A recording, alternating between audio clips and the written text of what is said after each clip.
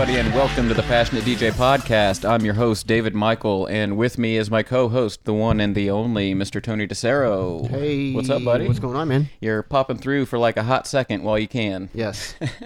And you're traveling along with a friend. How do you want me to introduce you to the podcast audience, name-wise? Marcus. Marcus? Mm-hmm. Our friend Marcus is hanging out with us today, and you guys are stopping through on your way to where? Columbus. Mm-hmm. So what's going on? Well, first of all, let's introduce Marcus. Yeah, let's do that. You have a history of it as a DJ, and Yes. you're a tractor scratch guy like me, so Yes. we could talk tractor all day. Talk tractor, talk DJing, talk vinyl, talk digital, either way. Yeah. So what's your kind of history with DJing? Just in a few minutes, tell us how you got into it, what you are into now, and so on. Well, my history with DJing was, I guess my first real idea of what a DJ was the movie Juice. Had Tupac in it, had Right. Yep. a few other really, really good guys still today.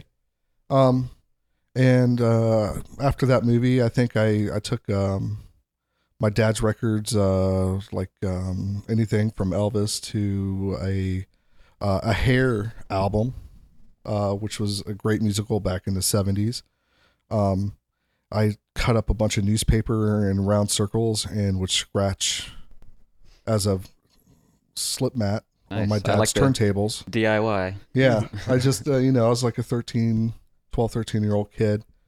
And by that time, 12, 13, that was the early 90s. My older sister was going to raves. And I would beg and plead. Some of the first crews, Justice Crew, Kimmy and Huggins, Terry Rep, and Howard. Albert. Howard? And Howard, of course. I apologize, Howard. Those guys were throwing the first raves here in Dayton. Those are all legendary names. Legendary names. They were before my time, but I've heard all of those names for years. Yeah, those guys. Some are still around. Some are off in Pluto, crazy town. Anyway, I would just beg and plead. And Kimmy actually grew up with my older sister. Grade school, everything, and I would just ask him every question I could when I see him around. How do you do this? How do you do that? He told me just go to the shows, watch the guys play, and by the time I was about 15, I had my own job, got my own turntables, just started just in my bedroom for years. Then I got to my first show. It was one of Howard's spots, actually, on Front Street. Is this late 90s? This is late 90s by now. This is like 97, 98. Okay. Starting to be the late 90s, 96, 97 probably. Howard had a space with some other people on top of a warehouse really high up there. I remember stairs walking up. And I begged and pleaded for him and to let me on. And I brought my records. It was hip hop at the time, old school hip hop. And I think I had this Fat Man Scoop track that was like a really hyped up It Takes Two. Haven't heard that name in a while. And it's Fat Man Scoop. I mean, this is like hype man, seriously, like let's go, let's party. And I threw that track on first. And I had Rob Bass's It Takes Two for the next track to juggle it. The light bulb went off, huh? Yeah. No, well, see, I was going to juggle both the hook. And I already practiced. But I didn't realize that, you got to check your mixer. I literally just dropped air like the biggest parachute just went and there was nothing. And I'm trying to juggle and I got kicked off. Oh, ouch. Instantly got kicked off. Damn, no mercy. I had people jamming to that Fat Man Scoop. No mercy. I could have just let that roll easily Yeah. if I had the knowledge. It was just don't even mess with it. Just let it roll. So did that set you back or did it? No, that just made me a better person, a better DJ, Good. a better a bigger will to be better. And That's a great answer. And then comes in the jaded idea of these kids going out to Best Buy, picking up an Apple computer, going to another shop, getting a program, and putting 2 tracks together like that. There's something missing today than there was in the yesteryear of really knowing your craft. Yeah. Okay. Pre-digital. Let's put a pin in that because I want to come back to that. When we're talking about gigs though, I want you to tell them about the coolest gig that I think I've ever heard of and the coolest place you've ever played. For me personally, yes. I was the coolest place I ever played was I was on an aircraft carrier in the U.S. Navy. Yes. And I've actually played the deck where the planes fly off twice. Wow. On the carrier. Right before we went into the Iraqi war, we were out to sea for about 45 days, and the Navy gives you a beer day if you're straight sea 45 days, no land, no nothing. We sat out in Philippine Sea waiting to see if we're going to war or not. We're going to war, we're not. We're going to war, we're going to not. Let's go kill some people. Let's not. These people need some music stat. Yeah. So for about 45 days, and then we went right before we went into the Straits and went into the Gulf. We had what they call an iron picnic, a steel picnic. Okay. And one of my friends had more gear than I did. I had my turntables, I had my records, but I didn't have the sound. And another actual guy that was in my department had all of it, and he did it all the time. And not much room to spare on a ship like that. No, we're on a carrier. My particular job, the whole ship was my shop. To say, like, there wasn't anywhere in the ship that I didn't for my particular job. There's some guys that saw the same 4 walls for 3 years. Oh wow, okay. On that particular, but for me, I was somewhere everywhere, and so we had a lot of spaces. Like I had my own studio. Okay. Basically on the ship. Cool. So, but that right before we went to the war, we got up on, and I had at the time I was doing a lot of breaks, and we had a steel picnic up there, and I got to DJ up there on the carrier right before we went into the war. And then we went into the war, and then we were on our way back home, and then we were at our 90th day, and they did a steel picnic again. And we got to go up there for the second time, and I got to play on an aircraft carrier. So that was I can't really compete with that. Pretty intense. Right. Yeah, that was very, very intense. So were they feeling it, or were they distracted? Or everybody was just letting loose. Nice. Really, I mean, we had beer on the ship. You got 2 tickets, which those 2 tickets turned into 4. You knew another person, turned into 8, turned into 16. They're just, whoever really wanted to get hammered could have got hammered, and who didn't. And I was just too busy getting gear up and wanting to play and playing. We've also played in the hangar bay a few times. Set up the best night was Thanksgiving Hong Kong. We were pulling into Hong Kong, and we probably had about 500, 600 people in the hangar bay just jamming out. We had b-boys. I was a b-boy at the time also. We had cardboard out, very large cardboard pieces, and we were all b-boying. I was DJing, doing everything, and we did have a party the night before we pulled into Hong Kong that night. So you've never been all work and no play.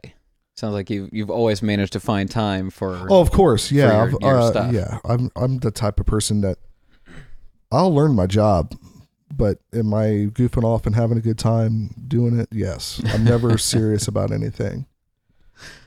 Yeah, I like that. So I want to come back around to the Jaded thing, but real quick before I forget, what's the story? What's going on with Columbus, and where are you guys headed, and how long do I have you before you have to leave? Because I know you're on a schedule. Roughly about another 35 or 40 minutes. Okay. I'm just going to. Marcus is taking me to Columbus because I'm going to Nashville and Charlotte for 2 festivals. Oh, so you're flying out of Columbus. No, we're on a tour bus. Oh, wow. Okay. Yeah, because we're going from Columbus to Nashville. We'll be in Nashville for the full week, and then we have the festival Friday, Saturday, and then most of the out for us will be Sunday, and then Monday's a drive day on the bus again, and we drive from Nashville to Charlotte and do a festival, a build the whole week, and then festival Friday, Saturday. What was the name of the festival again? Breakaway Music Festival. Oh, this is for Breakaway. Okay. And so what kind of artists are we talking about that you're going to be working with?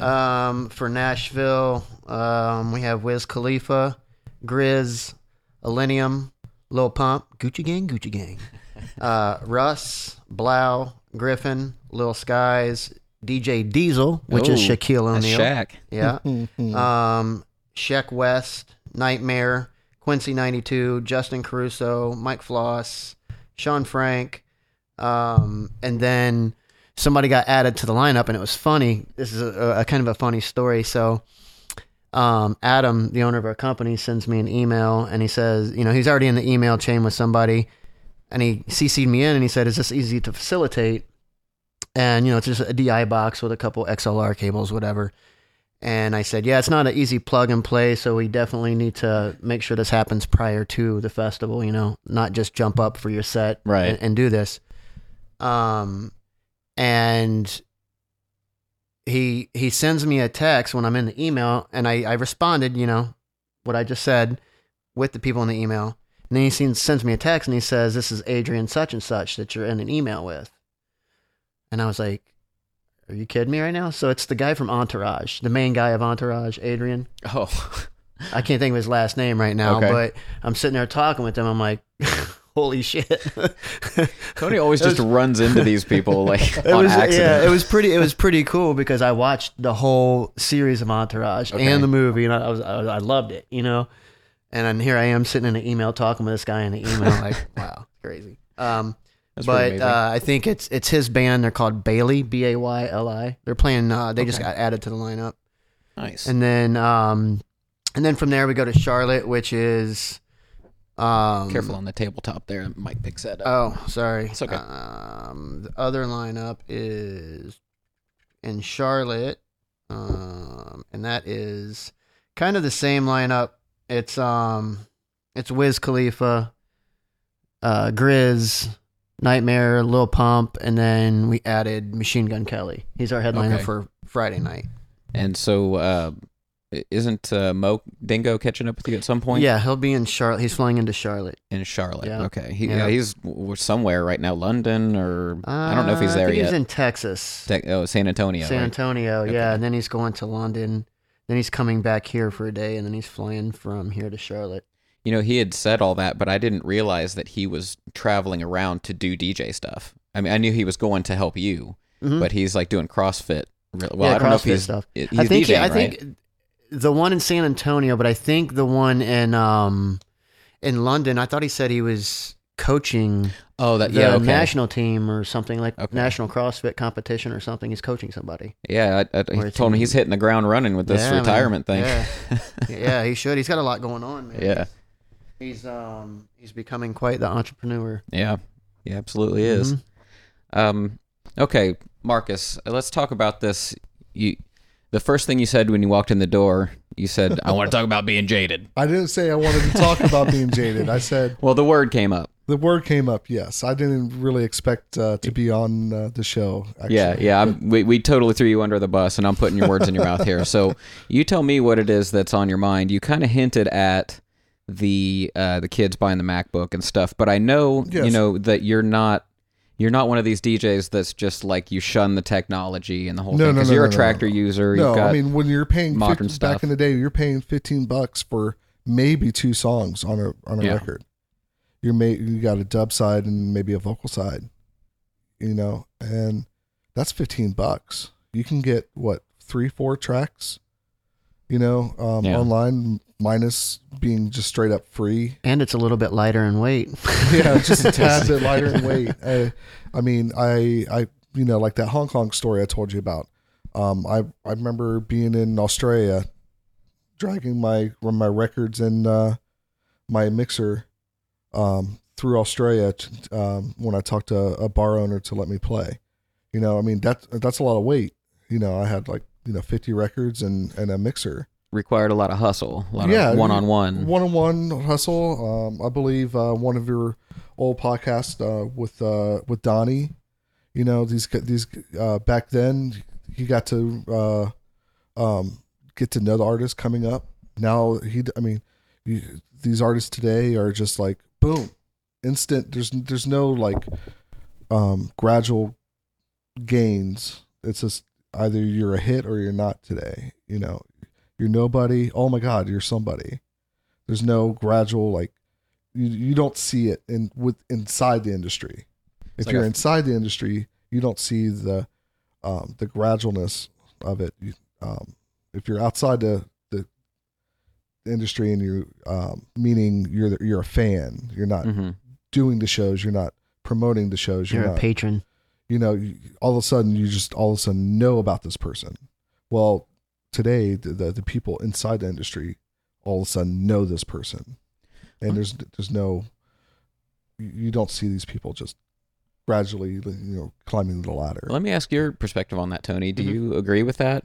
Seeing what you see kind of social sort media of from the inside? Yeah, social media does help that out a lot. I mean, one song with a couple paid posts and it has 1 million plays, the promoters are digging in to find out who that person is. And you can argue whether or not the music or the mixing or whatever has anything to do with that sudden popularity. Right. Yeah. I mean, I can't confirm nor can I deny that some of them aren't even mixing.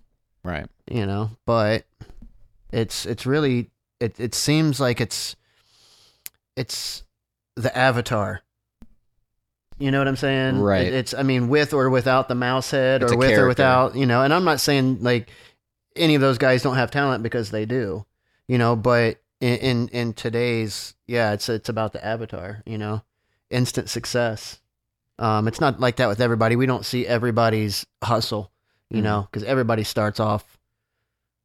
I don't think that your little Uzi Vert, all of a sudden everybody knows about him, because I've seen him from, like 12 Fest to our second year of Breakaway to headlining one of the nights at Number Fest. You know what I mean?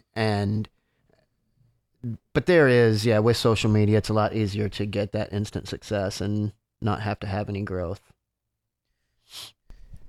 Does that play into your thoughts? I mean, is it all about that? Like, people get known for things? No. I'm not jealous of the fact that they're famous already. I'm more of annoyed with the crowds than the people on stage.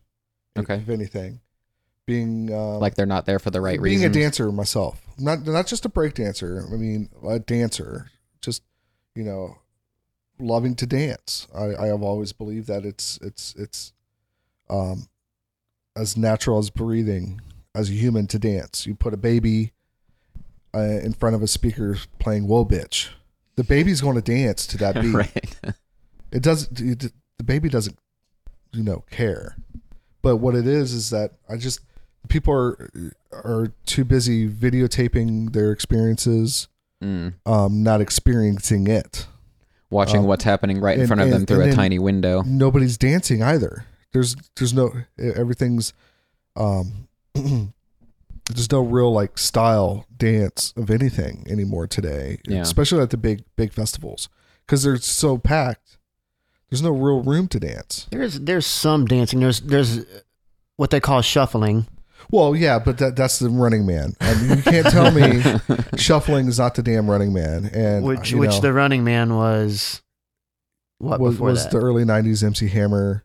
Yeah, the Chinese typewriter. Yeah, I mean, you can't tell me shuffling's. I mean, I'm not saying it's new by any means, but there are kids dancing. Well, yeah, of course, but I don't think.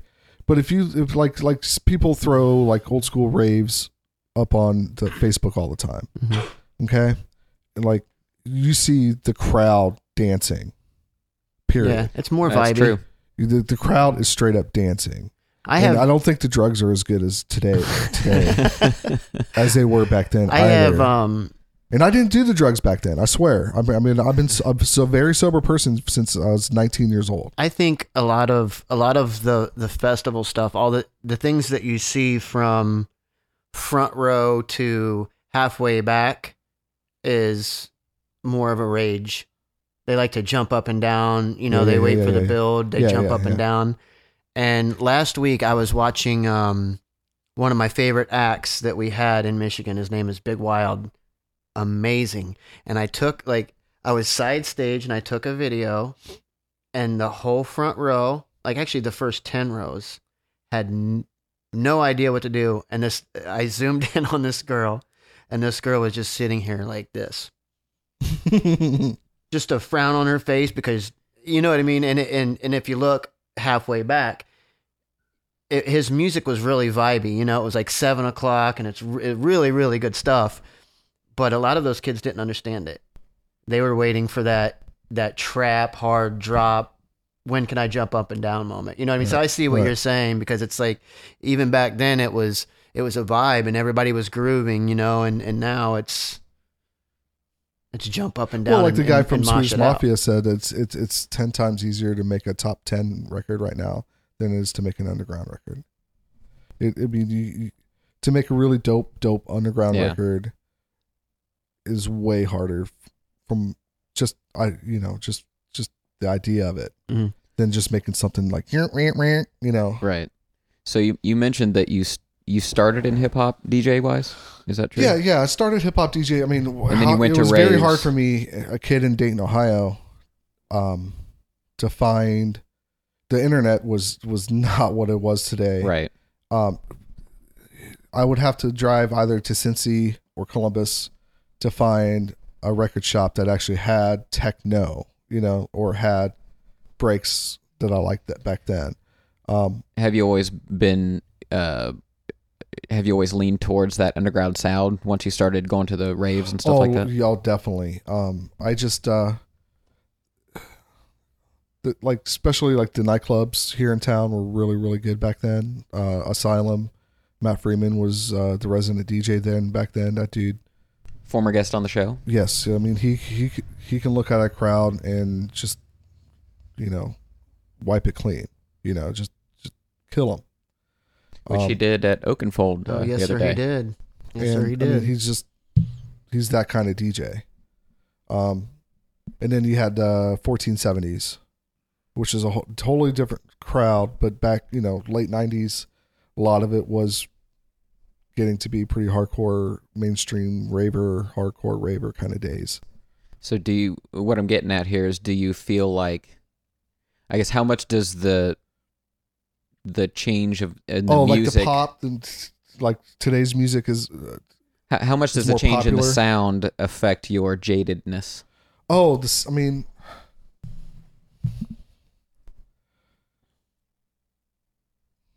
I'm trying to think of a scenario. Are you saying within rap or EDM? Anything. Just as it relates to DJing and the scene, I guess.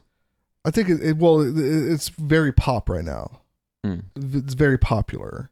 The idea of you're talking like electronic, the 4 on the floor, reverse hi-hat,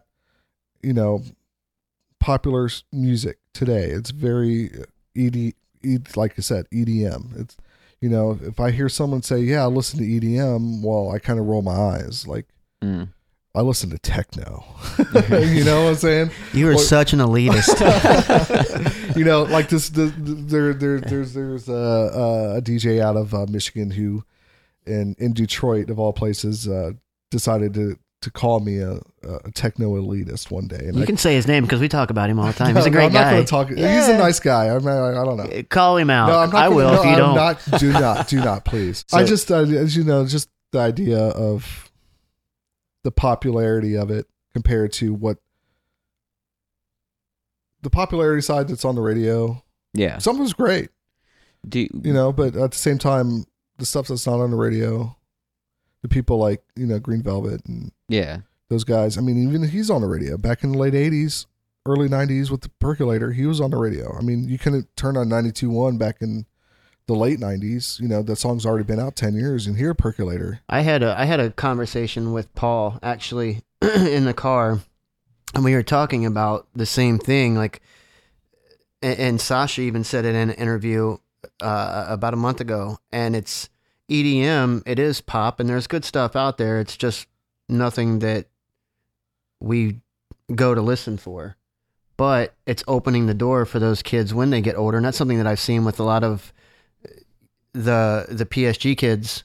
The ones when I first started with PSG that were 18, 19, 20, they're now 25, 26, and now they're listening to Green Velvet and Claptone and Richie Hawtin. These guys who just want to hear these huge buildups and breakdowns and just these bass drops and whatever there. But you go find somebody like Eats Everything and actually stand there and listen. You won't start. First of all, you will start dancing, and then you'll start understanding the vibe and a DJ actually taking you on a story rather than building you up and breaking you down, building you up, breaking you down, and just like Eats Everything killed it last year. Dirty Bird did a good job at doing that and bringing a good crossover. Like John Digweed, Sasha. I mean, those people might want to say those are old school DJs, but those DJs, will take you on a story for 5-6 hours without even trying. Do you think that, however you want to refer to it, dance music, EDM, the scene, do you think it's gotten too big? Yeah, well, like I said earlier with my sister, back in the day, going to the raves, and I would beg her and beg her and beg her to take me. Well, when I was going to the raves, and I would beg her, she had stopped, but I would beg her to come party with me, come dance with me. And I was working a Nadine party, his second party. Nadine was another promoter here in Dayton at the time. Mirror Image, I believe, was his company, with Jason and some other people. And I begged her one night to come to the show. And her idea of a rave was completely different. And this is the height of Dayton rave scene when I had her come. Now, she went to the ones... That was 97. She went to the ones 4 or 5 years prior to that and was part of that scene then. Because it was getting steam and discovering those were itself. like Illuminators. You could go to the Dayton Boys Club and say, hey, I want to throw a party tonight all night. Do you mind if I rent your place? They had no idea what they were saying yes to. And Kimmy and them, they threw a party at the Dayton Gym Club. Not Gym Club, Dayton Boys and Girls Club. It's a completely different place. So, Tony, you joke around about the elitist word, but you really do wish that the scene was a little smaller and more refined. Is that fair to say? I see it getting smaller today. I see it. You 2016, 2015. You're talking locally or worldwide? Globally, back then, 5 years ago, it was ridiculous. You agree? Mm-hmm. Yeah. So it feels like it's shrinking. I think it's... or maybe just not on. I don't think it's shrinking. Steamroll. I just think it's shifting a little bit. Festivals are becoming less reliant on EDM names. Yeah, they're starting. Like rap is starting to get. Yeah, it's coming starting back to get its blow up again. The people that were going for just the actual festival and the fun in the festival, they got older. They're slowing down. Back to my point, though, I wanted to say is that when my sister went to that rave, real quick, I just want to throw it out. Go ahead. She was totally, she was like, this isn't what I knew. This is totally different. She didn't like it. It was too big for her. It wasn't too big. It was too obviously druggy. Oh, back I see. then when they were doing it, they were doing things, but it wasn't so just like look at all my drugs. Yeah, look at me. Candy Kids and all that. The Candy Kids were being popular then, but she was just like she couldn't believe they couldn't go to the bathroom without being offered drugs. Back so then, like everybody had their own shit and did it discreetly. You know, you might take a tab of acid that night and just dance all night. So too But you weren't sketchy. saying, Too. "Hey, I'm on acid." Oh my god. Yeah. You know, like it wasn't. She didn't like the scene. She didn't like my scene. You know, which almost hurt. You know, I loved it. I'm what 20 plus years into it now. I haven't left it. I won't ever. I don't think I'll ever leave it.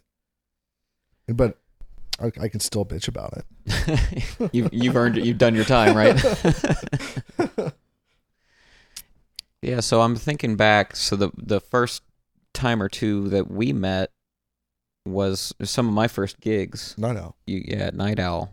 We didn't really know each other back then, but we had long hair back then. Yeah, I sure did. And I was, man, we're talking over 10 years ago, 12, 13 years ago. I got home from the Navy in 2006, so it was around That's then. about right. Yep. Mm-hmm. Thanks to our mutual friend, Mary Catherine, Susan. And Susan, yeah.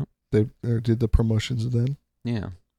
I had actually a fun story about Night Owl DJing. Okay. Came home from the war, and I begged Susan to get, who was throwing those shows back then? It was, anyway. It was Matt and Matt. Both of them were Matts. Mm-hmm. But anyway, it was like when we have a lot of Matts a Tuesday night where everybody showed up in Dayton for a Tuesday night, you know, house and techno kind of thing. And I begged Susan to talk those guys to let me play when I got home from the ship. And Susan said, "Do not mess with my name. Basically, don't make me look bad." Oh. I practiced that set over. I mean, I knew those records like back and forth, you know. And that was the second time I played in Dayton, basically. You know, from getting kicked off the decks years prior to playing Dayton again. So when did you leave? 2002. Okay, so you came back to the severe lull in the scene that I came into. There's like when I came in, there was nothing. But this is after the war, which is what 2004. So that was when Night Owl was really. So it's a little before. Okay, yeah, before 2006, 2007. I was still just 2 years in the Navy. Okay. I came home after the war for 30 days. So it hadn't fully crashed yet. No. But you know, those guys asked me to come back to play the next time. You know, and why? Because between me getting kicked off the decks and me playing there, and having a very good friend of mine who, during the war, had an email for me every day. You know, I didn't want to mess up, you know, ruin her name. You know, don't make her look bad. I didn't want to, you know, make her look bad. Hey, I got this guy. You have no idea who he is, but you should let him play. So now you're not just worrying about your own name, you're worrying about somebody else's name. Exactly. Yeah. I mean, responsibility all of a sudden. There's a lot of pressure. And I mean, I've never been so nervous in my life. And to play that, and then the Matts, I guess you could say, come up and ask me to play the next week was really cool. Really, so you got that validation. Yeah, because it was the second time I ever played in Dayton at that time, from getting kicked off in 97 to what, 2002, 2004. I know we said like maybe if Marcus feels like talking, we'll let him talk, and then we just started hurling questions at him for the past half an hour. But at what point did you start to feel, let's say, disenchanted with the scene, whether that's locally or globally? I'm not sure which happened first or what, but the saturation. I was living at the Dayton Towers. It's like dubstep era. I knew that was going to be a fad. Okay. It took a little longer to die out than I expected. I'd hoped for. But I mean, there were some good tracks. There were some actual like DJs who DJ'd prior to the dubstep era that actually knew how to play, you know, a track to another track. And those guys were good. But the DJs who had no idea how to play a track to another track and played, that's what ticked me off. You don't think those people were always around? Mm-mm. Well, I mean, I knew the people. No, it's not an honest question. It's before my time. I don't think so, because I think with that came the popularity of being a DJ. Mm. And it was, again, like Marcus said at the beginning, it started to become easier to go out and get a controller. Well, the dubstep era and the electronic sync button era were hand in hand. Mm-hmm. So first off, you got to be able to have an idea of what track selection, a good song. You have to understand what a good song is and what isn't. And then you have to be able to convey those songs, but then you have to be able to read the crowd. I mean, all the computer today, like, I know I went to go play a gig at Therapy Cafe one time, and it was completely dead. Yeah, a bunch of real estate people rolled in, and I had my computer at the time, and so I just started playing swing music. I mean, there's nobody else there. Just flip the switch. Why would I care to play, house music? Yeah. For a bunch of people who could care less to hear house music. I have the power to either let them sit there and drink at the bar that I'm DJing at. Do you or do them? Yeah. Or just play towards them for a little while. Which that's a good quality to have. Just play a little swing music, some. I've had to do that, and I've also had to not only turn a gig down, but stop doing a recurring gig that I was doing for that reason. And I've talked about it on the show before. It's been a while, but you brought up Matt Freeman. He and I used to play at Solar, and we did a deep house night. Yeah, I mean, and their clientele wanted Latin music, and they kept telling us that, and we're like, we just don't have that. We don't play that, and so we finally, it was like we came to the owners and we're like, look, we really want to do our own thing here, and we don't want to like piss off all your customers. So right, and we just kind of mutually walked away from it. You have to either you're in Rome or when in Rome. Yeah. Do you find that you mix differently now than you did before you were feeling this way? Yes, I purposely trashed my controller. Whoever wants to answer that, by the way. I apologize. Yeah, go ahead. I trashed my controller. Really? I don't like it. It's still there. Okay, it collects dust now, but I purposely went from tractor to tractor scratch, only because there's certain things I miss. I miss feeling the dots on my fingers when the turntable's turning, and you just barely need to slow a track down to keep it locked in. That feel on the dots, you know what I'm saying? Yep. I miss on the side of the platter. Yeah. Yep. And the fuck up. You can't. I mean, you can mess up on tractors just on a controller. Yes. Sure. But you really have to try hard. So you felt it was changing your mixing to a point where it's a live experience. When I'm DJing to a crowd, it's a live experience. Mm-hmm. It's not somebody. I'm not just put a CD in. I mean, people can do that, but a live experience. There's, it's my craft, and I'm giving it to you. It's no longer mine. It's the crowd's. So when an artist puts out a painting, it's no longer the artist's painting.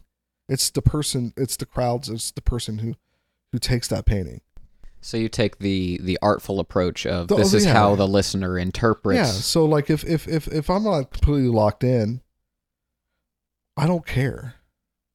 I mean, I want to be locked in. Mm-hmm. I want to be from one track to the other, and I want it to be like on, that on human count, element.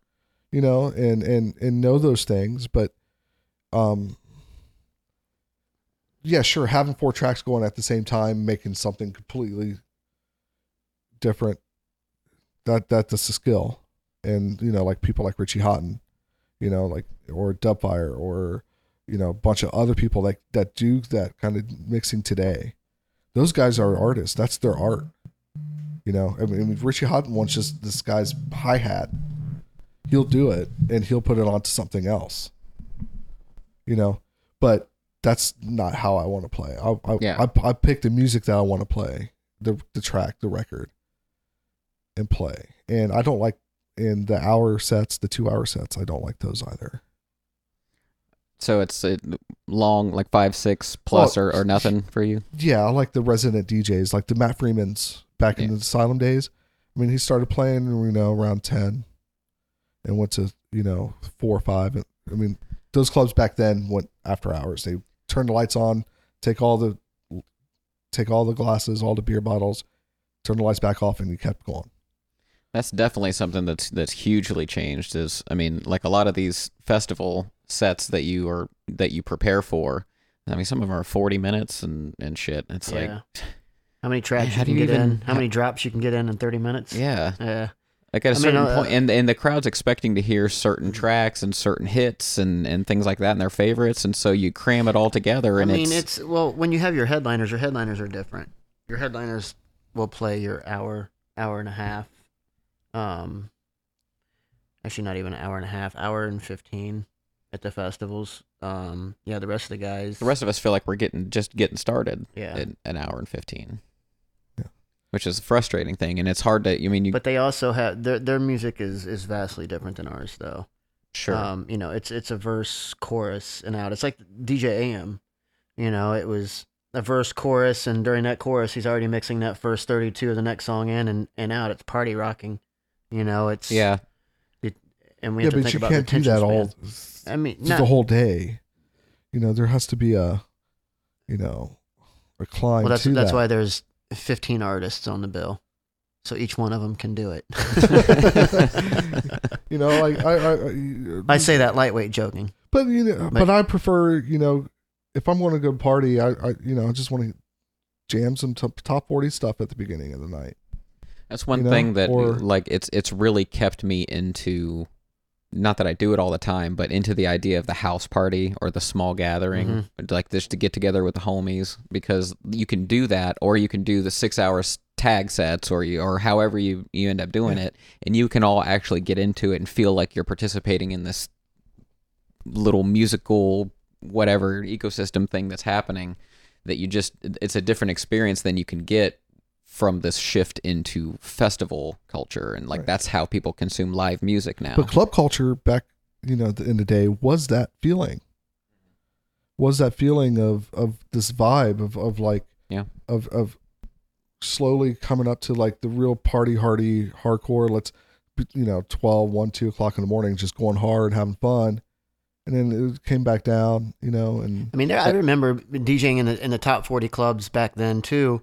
It was, you played your more R&B-ish stuff, and then at 12-1, you play your popular stuff. But in between those, like, roughly, if I start music at 9, by 11:50 or 12 o'clock, I would play, like, 2 or 3 slow jams.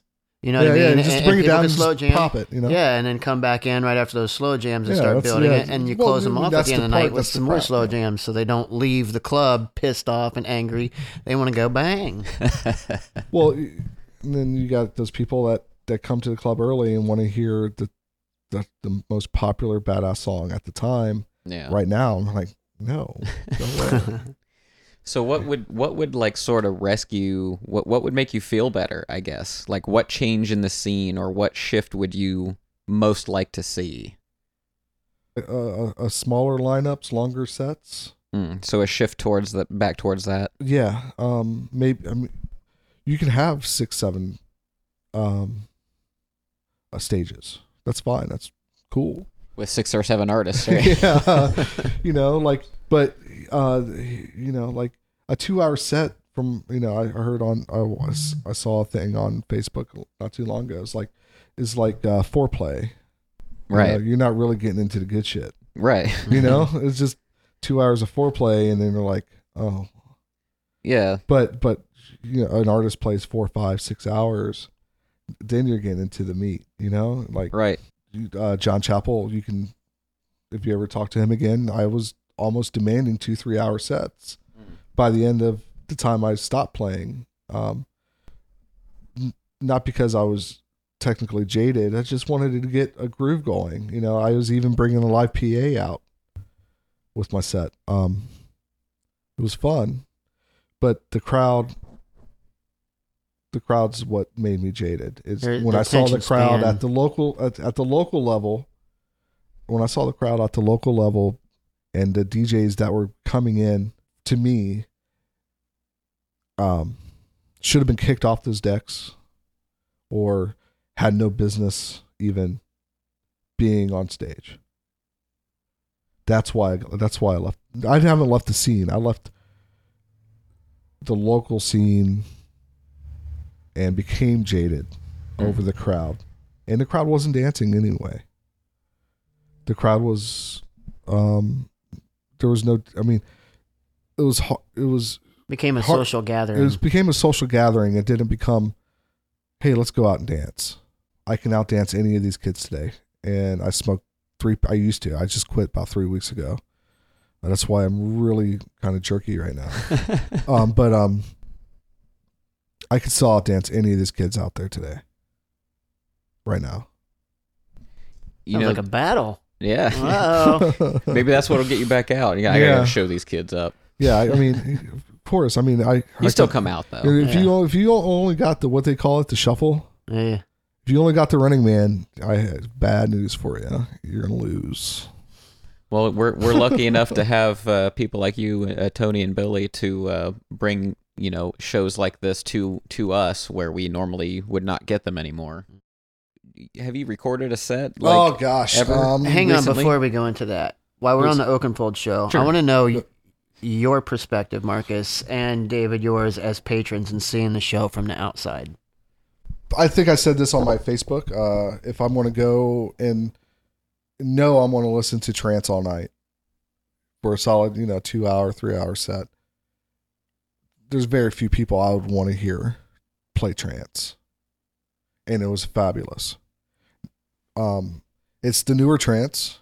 I remember the trance back in the day was more landscapey, but this is more, in your face kind of trancey, but it was fabulous. I mean, you can't not enjoy a seasoned DJ, no matter how new or how old, if they're truly a true DJ, and not enjoy it. And I had a blast. From a dancer's perspective, what did you think of the crowd and how they were interacting and feeling with the music? They couldn't get enough of it. Yeah. I know there was. Were one you guy, happy seeing that? Oh gosh, yeah. It was a fabulous crowd that night. A lot of people came out of the woodwork that I hadn't seen in a long time. Yeah. I mean, there's this one DJ that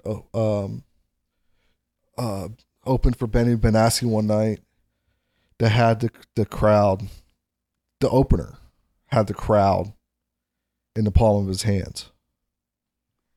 And I was watching you. Just pointed at Tony for those listening on the radio audience. And Tony is a very respectful DJ, and I think he saw what was happening, and he went with it. Was he trying to overdo Benny that night? No, he just saw the crowd and was doing it, and the crowd was really digging it. He wasn't trying to one up him. It just kind of happened that way. Thank you. And I think Benny probably saw that too. But he did have to come out something very, very strong after Tony was done. But like I said, the Paul Oakenfold show and that Tony show, to see the actual crowd just really be engulfed in the music, that it's been a while. Those are some big accolades. Yeah, thank you. Yeah.